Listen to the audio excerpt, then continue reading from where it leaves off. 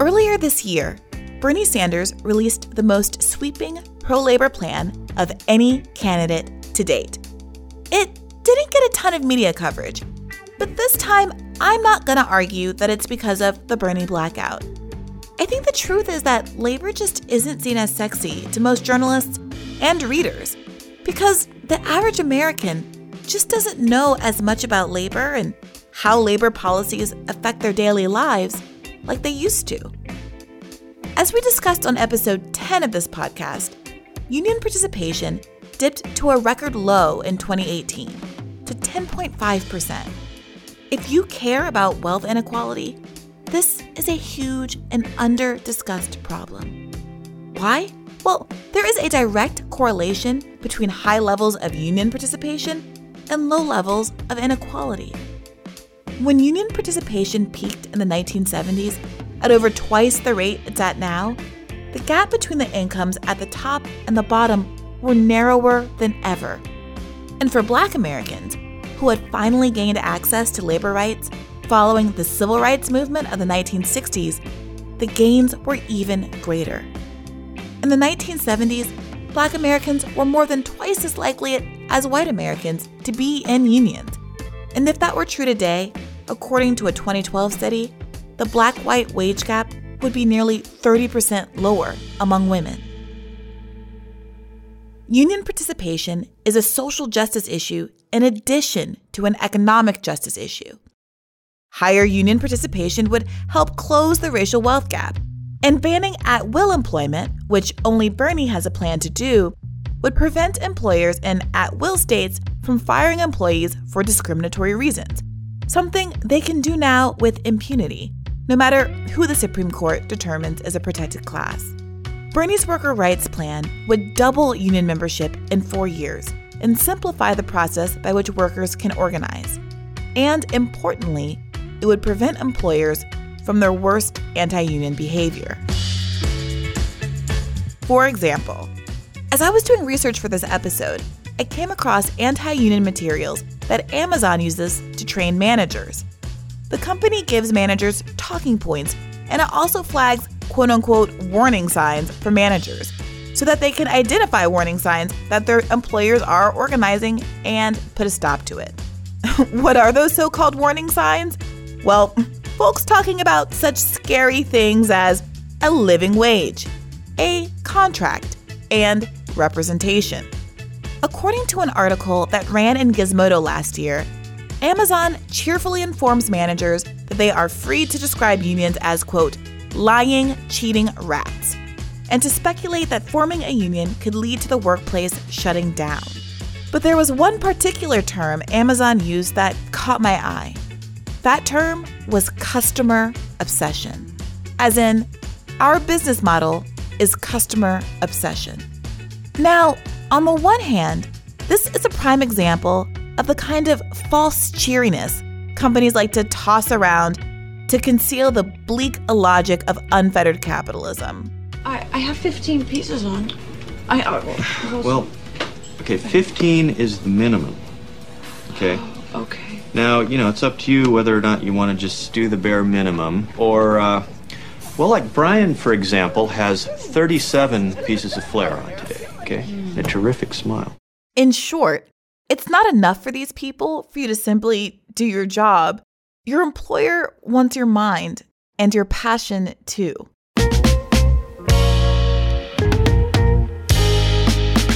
But on the other hand, that term, customer obsession, does speak to something true in the way that Amazon and other modern startups and mega companies operate. Amazon is obsessed with its customers insofar as its customers are a means to which it meets its corporate goal, enriching shareholders. Amazon, like all corporations, is stock obsessed. Amazon keeps its stockholders happy by operating at such enormous scale and at such razor-thin margins that it has become the dominant player in the e-commerce game. In fact, Amazon lost money for years in its pursuit of market dominance. With tons of money on hand, they could undersell the competition until they dropped out, and then raise prices. It's a model that other startups like Uber, Lyft, and Tesla have tried to emulate, hemorrhaging millions, if not billions of dollars in the process. It's why your Instagram feed is full of endless ads for meal prep subscription services. There's no shortage of venture capital floating around, ready and willing to pick up the tab. Another trend is for companies to acquire existing businesses and gut them, laying off workers and selling whatever remains for scrap, all so that the owner can see his profit grow even more. We covered an example of that in episode 15 of this podcast, when I joined the Bernie campaign to protest the closure of Hahnemann Hospital, a downtown Philly institution that has served low-income, predominantly Black and brown patients for years, until a private equity tycoon bought it to flip it into condos. This is an episode about the reality of contemporary American capitalism, what it looks like from the top as Wall Street banks have become dominant drivers of the economy, and what it looks like from the bottom, from the perspective of an anonymous Amazon employee, traipsing, exhausted, across a 1 million square foot fulfillment center. By the end, I think you'll agree. As gangbusters as the Dow Jones Industrial Average may be on any given day, both it and we are running on fumes.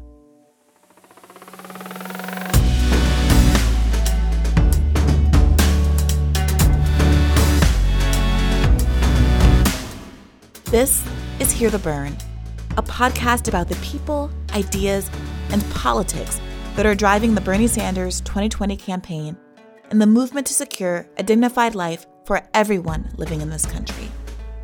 My name is Brianna Joy Gray, and I'm coming to you from campaign headquarters in Washington, D.C. Financialization.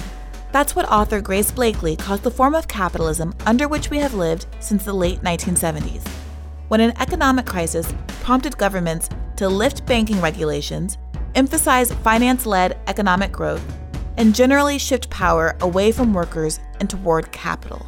Grace lays out the history of this radical transformation of the global economy in her new book, Stolen: How to Save the World from Financialization. It's out now from Repeater Books. I spoke to her about why democratic socialism offers a way forward, given tepid growth for the 99%, growing inequality, and the reality of climate change. On this episode's B-side, Hear the Burn producer Ben Dalton talks to an anonymous Amazon employee about the daily grind of working in an Amazon fulfillment center. So be sure to stick around until the end. I'm excited for you to get to know Ben. I want to ask you, first and foremost, how you got involved in this area and how you started to be a writer and a professional in this realm.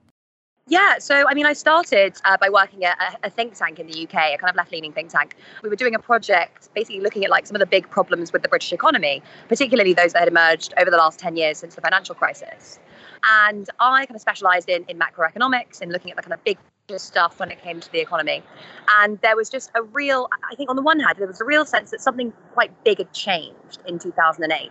Since then, we've had wage stagnation, productivity stagnation, low levels of investment, rising inequality, and a whole bunch of kind of political problems that have gone along with that. And it's been the same as well in the US. And I kind of wanted to understand the role of the crisis that had played in that, but also understand why over the last kind of 40 years, really, our finance sector has grown so much and other areas of the economy have shrunk, particularly kind of manufacturing. And I wanted to kind of situate that in an understanding of alongside this question of debt, because it's quite clear, particularly in the British and the American economies, that debt has become much, much more central to our economic models, to household finances, to corporations, etc. And initially doing that analysis of the economy, these things don't really seem to fit together in a natural way. So the research that led me into the book was looking at this idea of financialization, which the technical definition is like the increasing role of financial markets, motives, actors and institutions in the operation of the international and domestic economies. But basically what it means is bigger banks and bigger investors, so people who kind of manage and raise money, playing a more significant role in all areas of the economy. So it's not just that the finance sector has grown and other sectors have shrunk. It's actually that the rise of finance has kind of influenced the behavior of all sorts of other economic actors. So we've had the financialization of the household, which is associated with rising borrowing. We've had the financialization of the corporation, which again is associated with much more power to shareholders, people who kind of own the shares in these firms, and less power to workers and lower levels of investment, and often, again, high increases in debt levels. And my book kind of ties together these trends that we've seen, particularly in Anglo-American capitalism in the UK and the US, and link that to what happened in 2008 and all the problems that we've seen since then.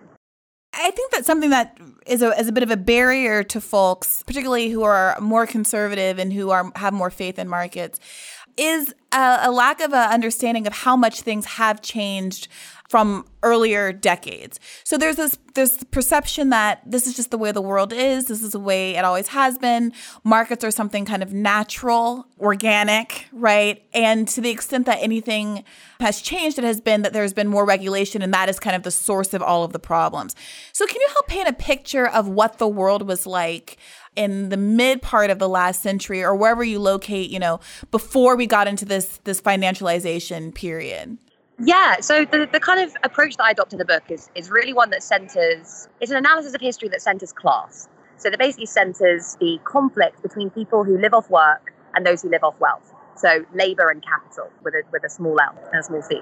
When you look at history in those terms, you see some really big changes between the period that was called the golden age of capitalism, this post-war period between kind of 1945 and the 1970s, where you have, much more stronger unions, a much larger state that played a much bigger role in regulating the economy, higher taxes, much greater levels of regulation over the finance sector, and associated with that, low levels of inequality, low levels of unemployment, a more productive capitalism.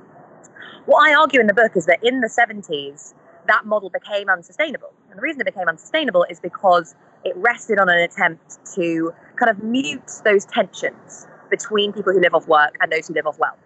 And that worked well as long as the economy was growing. But when it started to shrink, when you came across problems in the 1970s, you ended up getting much more overt conflict between people who live off work and those who live off wealth. And that led to this crisis moment in the 1970s, where you had kind of industrial conflict, you had economic crisis, all sorts of political problems like those we're seeing today, which ended in a kind of victory for that class of people who live off wealth, because they were able to basically implement a set of policy proposals that transformed the institutions that govern the economy and which gave rise to this period of finance-led growth. And what I argue is that since the financial crisis, we've entered another period like that in the 1970s, where the old model's kind of broken, but we haven't figured out what's going to come next. Because in 2008, that model of finance-led growth broke down in the same way that model of social democracy broke down in the 1970s. And what happens next, again, is going to be also determined by that balance of power between those different forces in society. The movement that we're seeing today around socialism, around democratic socialism, is based on the idea, the analysis, that it should be the majority, people who live off work, anyone who earns a wage, workers, basically, who should come together and determine how the economy should work, rather than allowing a small number of people at the top to set all the rules and own all the stuff. Why was it in the 1970s that the people who live off wealth ended up winning out? And then what did that victory look like? What kinds of laws and rules did they put into place that set us up for the place that we're in now? Yeah, so part of what happened during the 1970s was that there were some big changes that took place internationally. So in 1971, the Bretton Woods system collapsed, and this was a system whereby the dollar was pegged to gold, and other currencies like the pound were pegged to the dollar. And associated with that were big constraints on the ability of money to move all around the world. There were strict limits on what's called capital mobility, and alongside that, much more significant regulation of the finance sector. So when Bretton Woods collapsed, these kind of constraints on money, on capital movement, collapsed with it. And this really shifted the balance of power between labor and capital. And the reason it did that is because, today it's very normal for us to hear things like, we can't tax billionaires, or we can't tax corporations because they'll just leave the country. That was not something that it would have been possible to say during the kind of 50s and 60s, because there was such large constraints on capital mobility. So the kind of ability of money to move all around the world, the removal of restrictions on capital mobility, really did shift the terrain and gave those kind of organizing in and around the right, alongside some kind of economists who were on the right, who had come up with a bunch of new ideas about how to reinvigorate kind of right-wing ideas on economics. It gave them much greater influence because capital had basically come up with this ability to flee if unions became too powerful, if the state implemented too many taxes, too much regulation. And this, again, is something that has really shaped the development of capitalism over the last several decades. It was integral in the way in which the financial crisis developed because the emergence of those big international financial institutions would not have been possible without capital mobility. I mean, it's also been really integral in the emergence of these big imbalances between different economies. You know, when Trump talks about China manipulating its currency and having this big current account surplus, a lot of that has to do with the way that financial capitalism and capital mobility has shaped the global economy over the last several decades. So that was really the big structural change that facilitated the shift in the balance of power between those two classes. But it was also accompanied by a change in ideology and a change in ideas. And effectively, those on the right were able to argue their perspective more effectively and were ultimately able to win control over the state under Reagan in the US and Thatcher in the UK, and use that power to implement their model. So when you talk about how the nature of capitalism has changed from that time to the present, we have this kind of Puritan notion of capitalists as there's a kind of like a moral quality to it. People are just working hard and striving and Calvinistically moving across America. What you describe is a shift from an emphasis on kind of creating jobs and creating projects or creating material, goods and services, to a kind of capitalism that's focused more on extracting rents in the form of debt. Can you talk a little bit about that? Yeah, so, the justification that we often have, and I think this came out quite clearly in this debate about billionaires, right, is that extreme inequalities of wealth are justified on the basis that there is a class of people who use their wealth in order to create jobs. They channel investment into the most profitable activities, and in doing so, they expand economic output and create jobs and boost employment in the process. What we've seen really since the 1970s has been a kind of inversion of that situation, where rather than investment leading to the expansion of production and jobs creation and boosting employment, you see much more investment channeled into just speculation. So into the purchase of already existing assets, whereby, you've seen, particularly when it comes to real estate, just large chunks of real estate being bought up by a small number of people. But also within corporations, the focus has shifted from the production of things and the expansion of investment towards mergers and acquisitions, share buybacks, dividend payouts, etc. Really satisfying this idea that it's the only responsibility of a corporation is to maximize value for shareholders. And if that means cutting investment, if that means cutting wages, if that means producing less stuff, well, that's fine because, this is what corporations are supposed to do. So, the problems that this model creates are essentially one of low investment and low wages that suck demand out of the economy, which means that you get to a situation where wages are low. That has been concealed by very high levels of debt. Corporations are also highly indebted because they've not been investing and have been paying out lots of money to shareholders, which means that consumption by individuals becomes constrained and investment by businesses also becomes even more constrained. And when you don't have consumption and investment, then you haven't got enough demand in the economy to keep it going, basically. Accompanied by that, in the UK, we have very low levels of government spending, which means that another channel of demand is shut off. And the problem you get is just very low levels of growth, the kind of stagnation that we've seen in the British and American economies since the financial crisis, because people aren't spending, businesses aren't investing, and the government isn't spending either. And this all relates to a kind of capitalism, the kind of essence of which is extraction from those who live off work to those who live off wealth, rather than any form of creation. And even that form of creation obviously involved exploitation and had its own problems and contradictions. The issue with finance-led growth and financialization is that those inequalities just become so much sharper, and the extractive nature of capitalism, which is inherent to kind of any kind of capitalism really, just becomes much more obvious. When you're thinking about how to curb that kind of speculative behavior, I'm thinking about things like Bernie Sanders, the way he plans to finance the student debt cancellation is partly with a small tax on speculative trading. And it does seem, as you're describing kind of that relationship between these more speculative kind of or extractive form of capitalism and the consequence of enormous debt that people are living under, that there seems to be a real kind of poetic justice to structuring that particular plan that way. What other kind of interventions would help to reset us into a more productive, less extractive path?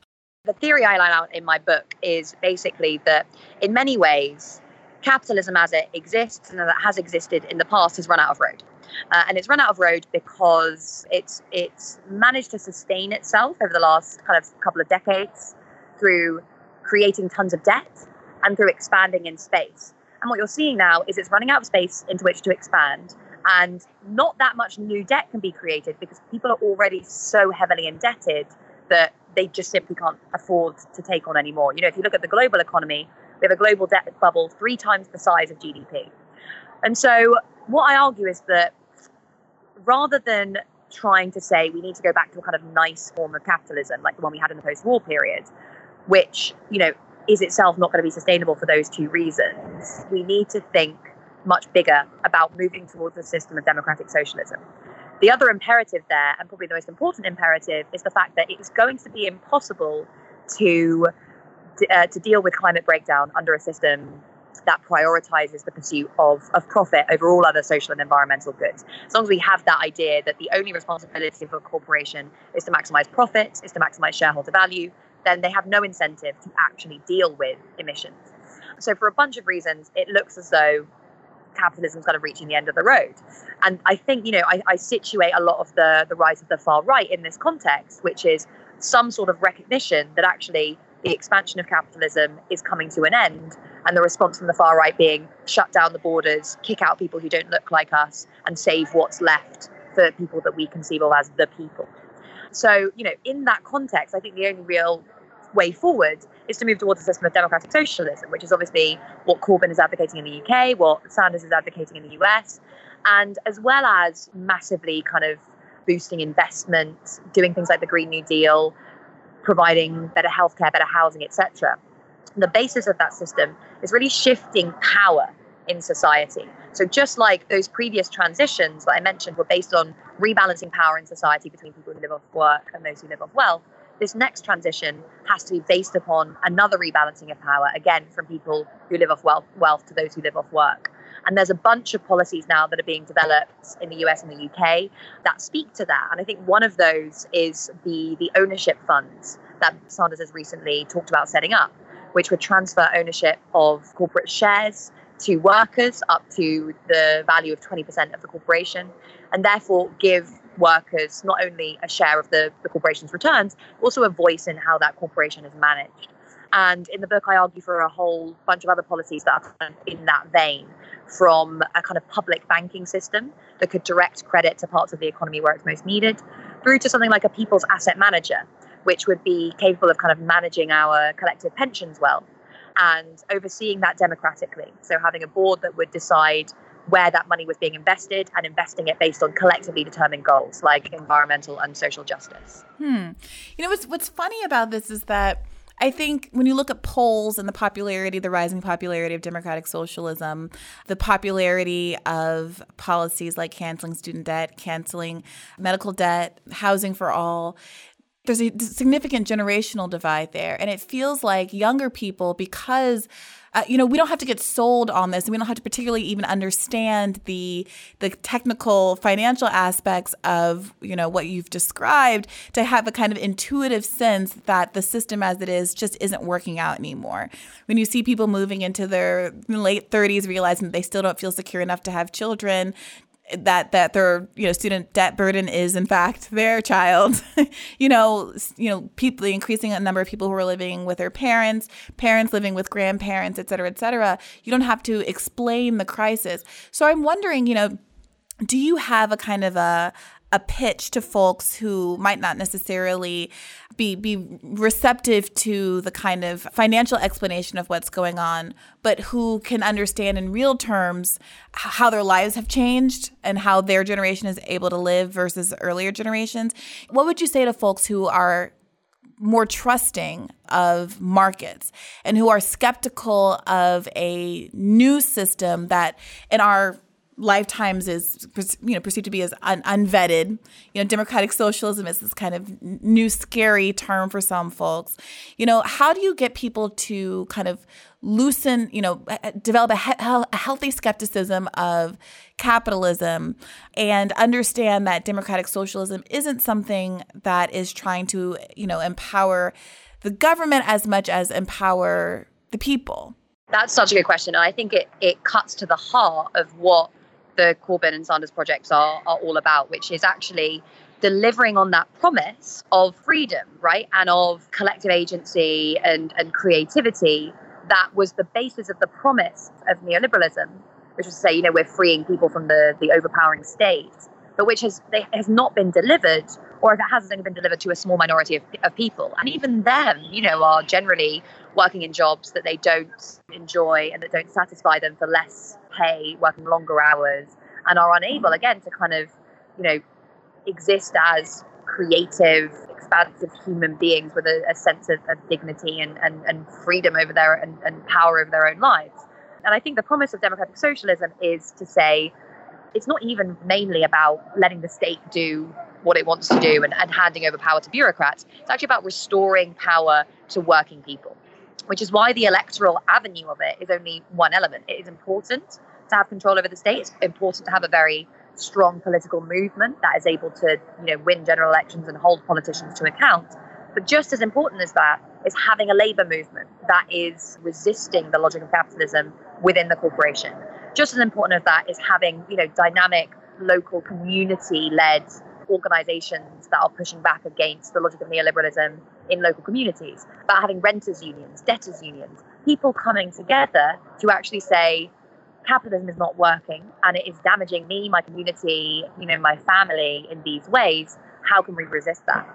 And to be honest, I think that realization of our collective power that we gain from engaging in social movements, engaging in the labor movement, engaging in campaigns, that consciousness is already eroding the assumption that capitalism is the only system that we can possibly hope for. Because that assumption is based upon the idea that people cannot come together to plan economic activity, to decide where investment should go, to run their communities. It's best that we leave that to the rich people who have all the stuff and make all the rules.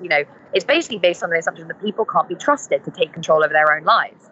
And as soon as people actually engage in these movements and realize what can be generated and the creativity that can be delivered by people cooperating and working towards a common goal, that is already undermining the individualism that is just exists at the very heart of the market system. And to be honest, I think that's what makes me most optimistic about the prospects for both Corbyn and Sanders and socialists all over the world, is that, regardless of what happens electorally, we are seeing these big movements emerge and win. I think, in the US, it was so inspiring being over here and seeing the teachers' strikes that were this amazing form of solidarity that wasn't just we are demanding higher wages. It was actually saying we are demanding a completely different way of organizing the economy. So some people, especially given the popularity of Sanders in 2016 and the way that's kind of trickled across in a way that I'm very excited about a lot of other candidates in the race, there are people who have now taken positions that are somewhere between where we were pre kind of Sanders revolution and where Sanders is. And there are folks that say, okay, I'm a little bit on board. You've convinced me. People need something like a living wage. We obviously have to do something about healthcare in this country. Something about our financial system needs to be reined in. And we've seen, more than one candidate propose a wealth tax and certain interventions like this. But you've also written about what you've called solutionism, which it seems, correct me if I'm wrong, kind of akin to what sometimes referred to as incrementalism, or kind of like a partial approach to resolving these problems. Why do you think we need to go whole hog and as opposed to settling for some of these half measures? For a number of different reasons. I think, primarily, the problem is one of power. It's not just one of policy. So again, I kind of push back a little bit against this idea that all you need to have is a plan. Because historically, brilliant politicians who have gone into state power with a plan and without a powerful social movement, without kind of backing from a large swathe of people, have either been co-opted. So because of the huge power that corporations, the finance sector has over the state and over politics in general, their radicalism has been dented by that, or they've simply given up because it's been a real struggle and because there's been so much backlash. The problem with assuming that capitalism can just be tamed by nice, good politicians who can go into the state and just wield state power in a way that's beneficial to working people is that, it doesn't speak to that question of power. As long as the people who have the power are the same, as long as we are basically giving over control over our resources, control over our lawmaking to a small minority of people who aren't accountable to a wider social movement, you are going to see those problems reemerge.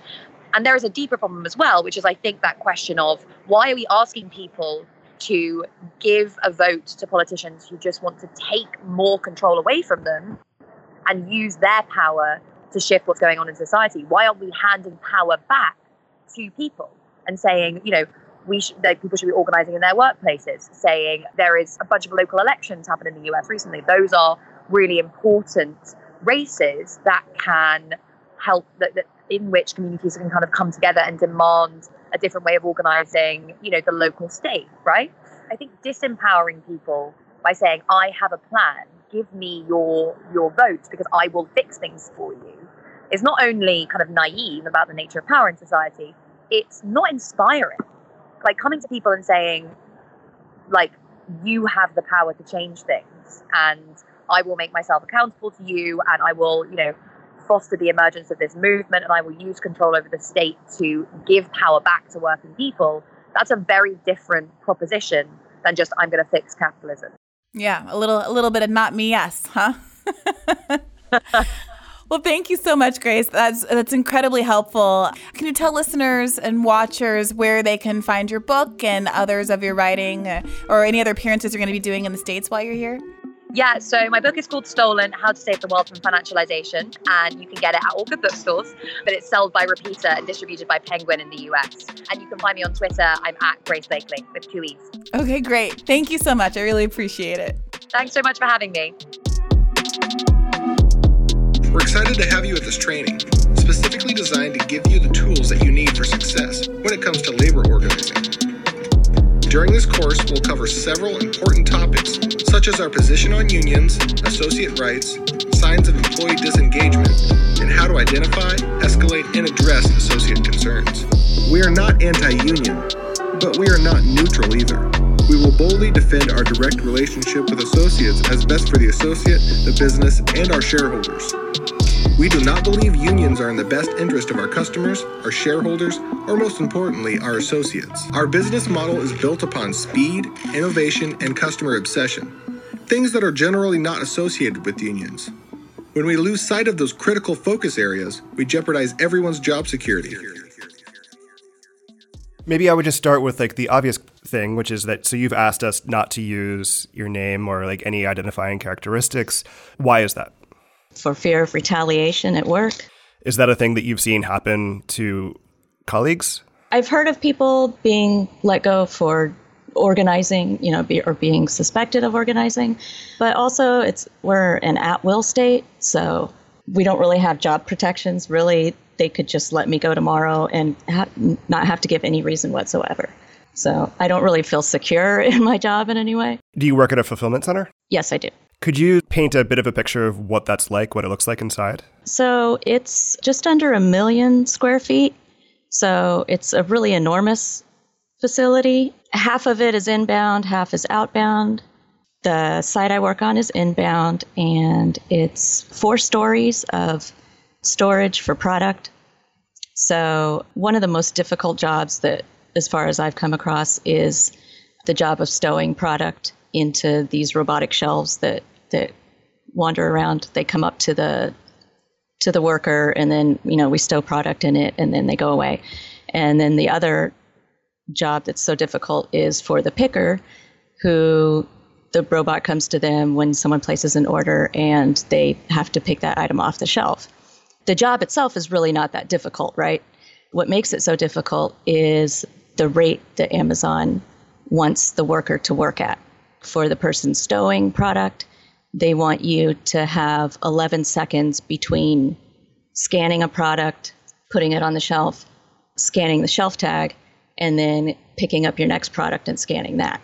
And for the person that picks the product off the shelf, they're supposed to do their process in 7 or 8 seconds. I think it's 7 seconds.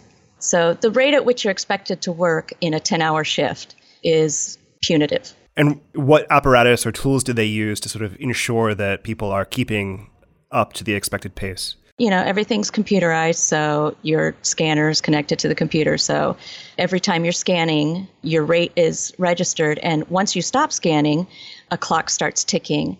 That's called time off task, TOT. And if you accrue 30 minutes of that within the full day, then someone might come talk to you and, give you a warning or something.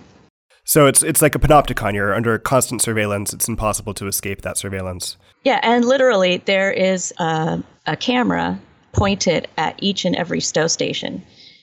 So there's probably like 25 or 30 stow stations on each side of this large square where all the robots are inside of. And that's 4 stories high. There's a camera on every single station.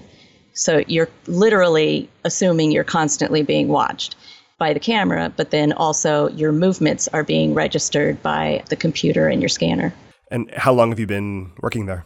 I've been here for 6 months. So you started working after the October 2018 decision to increase the hourly rate to at least $15 an hour. Correct. Yeah, the facility I work at actually opened September 2018. But additionally, I actually started working for Amazon the day after Thanksgiving last year at a sortation center, just as a seasonal worker. So have you heard from some of your coworkers who were there prior and then after that change, how it had sort of a concrete effect on their lives? Do they talk about that at all? So the facility I work at, it opened I guess just before that change. So it's I don't think that really, the previous structure really factored into, really mattered to anybody at the facility I'm at.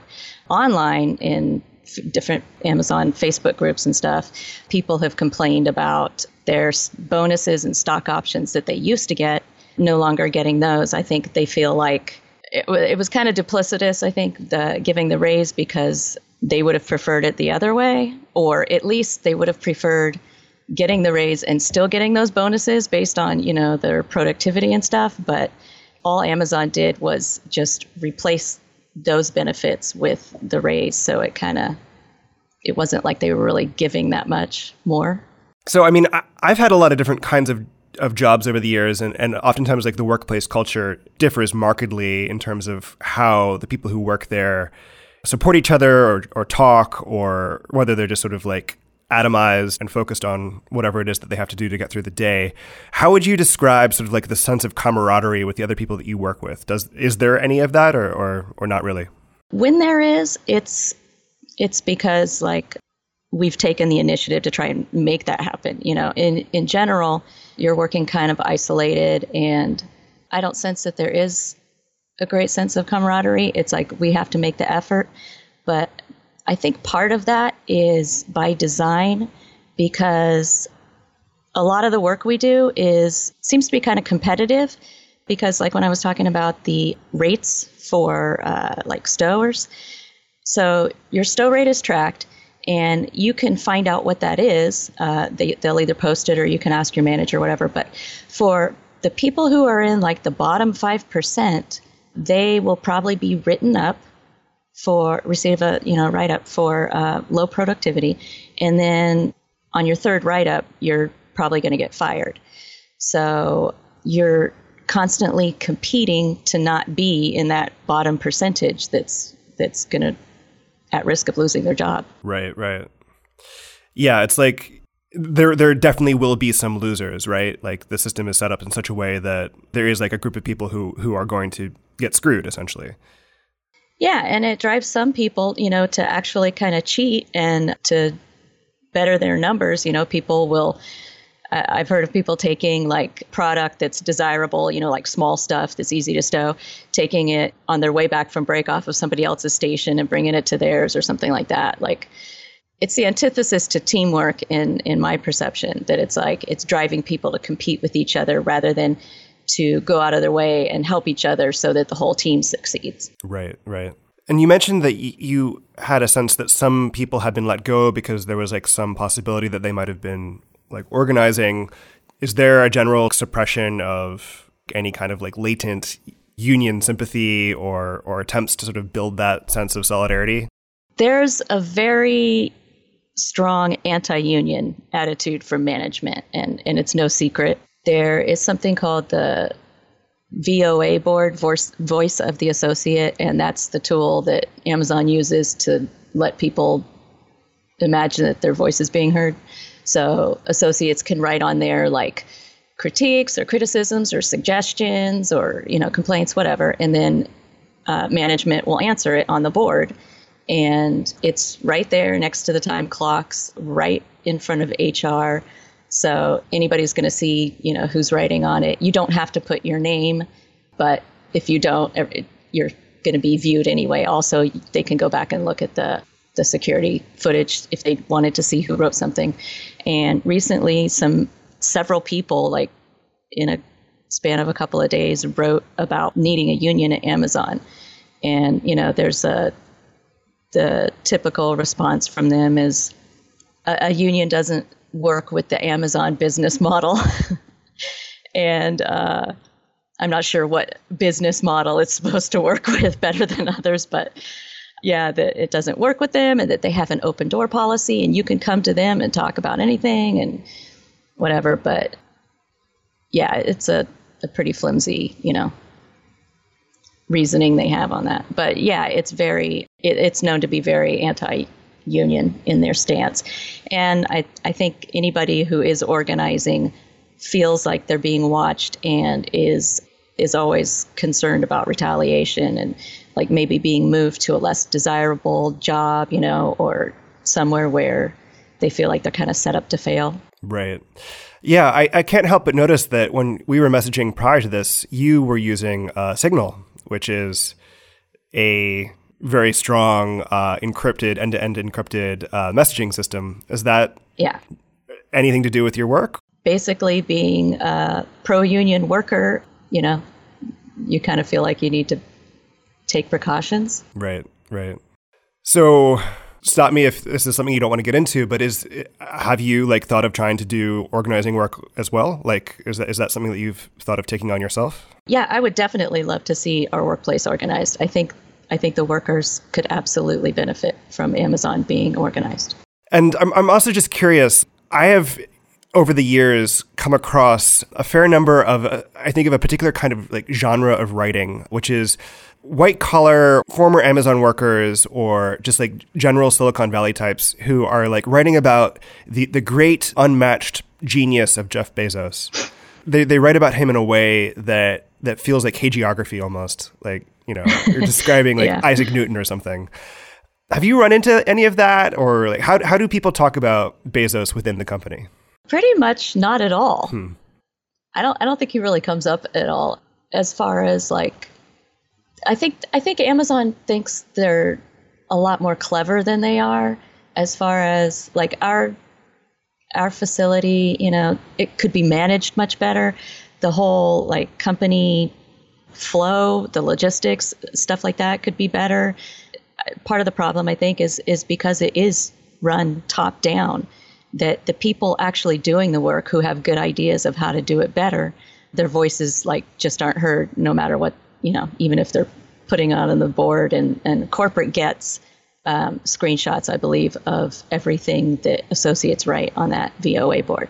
So corporate has the ability to know, what people are saying and to get suggestions, whatever. But it seems like it's more of a meritocratic kind of environment, and it's presumed that the people at the top have the best ideas, and it's kind of run like that. So there's a lot of like, there's poor communication in general, which is surprising. You would think like Amazon would be much better at this, but communication is a big problem at work as far as, things running smoothly. Right. So since it's so hierarchical, they don't benefit from like the wisdom of the people who are actually doing the work, who obviously have the most sort of intimate familiarity with how these systems function. Yeah, definitely. I'm calling from a political campaign. Bernie obviously has placed a lot of emphasis on the rights of workers. This country has some of the, weakest labor protections of any country in the developed world. Do you feel as though your concerns and, as somebody who's working in this fulfillment center, are well represented or could be better represented either by the Sanders campaign or just like by the broader progressive movement of which it's part? The fact that we don't feel like we have job security, and the fact that I was hired to work here for 40 hours a week, it's 4 10-hour shifts, but during around the weeks surrounding Prime Week, and then coming up for, the whole holiday season, with just like a day or two notice, Amazon can change my schedule. Like back in early October, they had us come in for mandatory overtime. And that morning, a full 10-hour shift of mandatory overtime. And that morning, they informed us that our next week's schedule is going to go from being a 10.5-hour shift to a 12-hour shift. So that week I worked like 58 hours. Right. And they can just demand that, and the workers have no recourse. So the fact that they can demand overtime and that we don't have job security and we don't really have any say in the workplace makes me feel like I have been completely let down by my representatives at the state level and at the federal level. Obviously, Republicans, aren't going to be there for you, but even Democrats that pay lip service to supporting workers, I feel completely let down by them, and like they don't have my back at all. Which is why I appreciate Bernie, like going on the picket line with people and being a champion of workers' rights. That's the kind of people that I want representing me. So when you pull a week like that with 58 hours, does that essentially mean that you're on your feet that entire time? Yes, there are no sit-down jobs at Amazon. Yeah. What kind of toll does that take? Yeah, it's incredibly exhausting. Yeah. Just, you kind of feel like a zombie after a while. Fortunately, it's not year-round because we would just die. But it is like, a month or two out of every year where it's like your entire life is just working. Like there's nothing left over, spending time with family or entertainment or whatever. There's just like, there's no energy or time left over for anything else during those time periods. When I mentioned the immense size of the facility, the break rooms where you can purchase food or get coffee, or the smoke areas, are around the center of the building, front and back. And on a 10-hour shift, you get 2 15-minute breaks. And those breaks include your walk time to the break areas.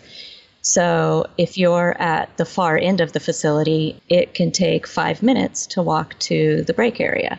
So 5 minutes there, 5 minutes back leaves you with just a 5-minute period to actually sit down and rest.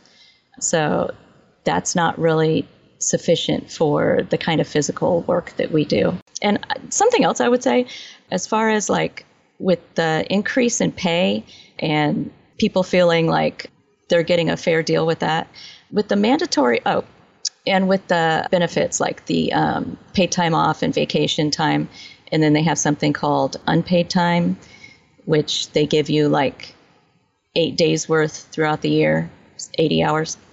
That might sound kind of generous, but if you consider like within the 52 weeks of the year, the hours that we work come out to more like 56 or more hours worth of work in that year. So even the time off for rest isn't sufficient considering how physical this job is and the long hours that we do work.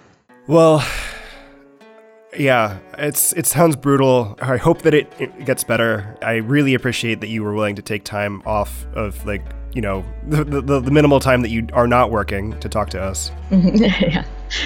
Yeah. And I would say a lot of the people there actually enjoy the work they do. It's just the conditions under which we do it is unfair, and that's what needs to change.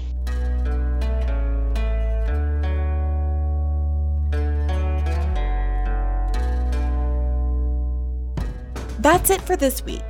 Let us know what you think at heartheburn@berniesanders.com or send us a tweet with the hashtag heartheburn. If you haven't already, please take a moment to rate, review, or like us on Apple Podcasts, SoundCloud, YouTube, or wherever you're listening. As always, transcripts will be up soon. Till next time,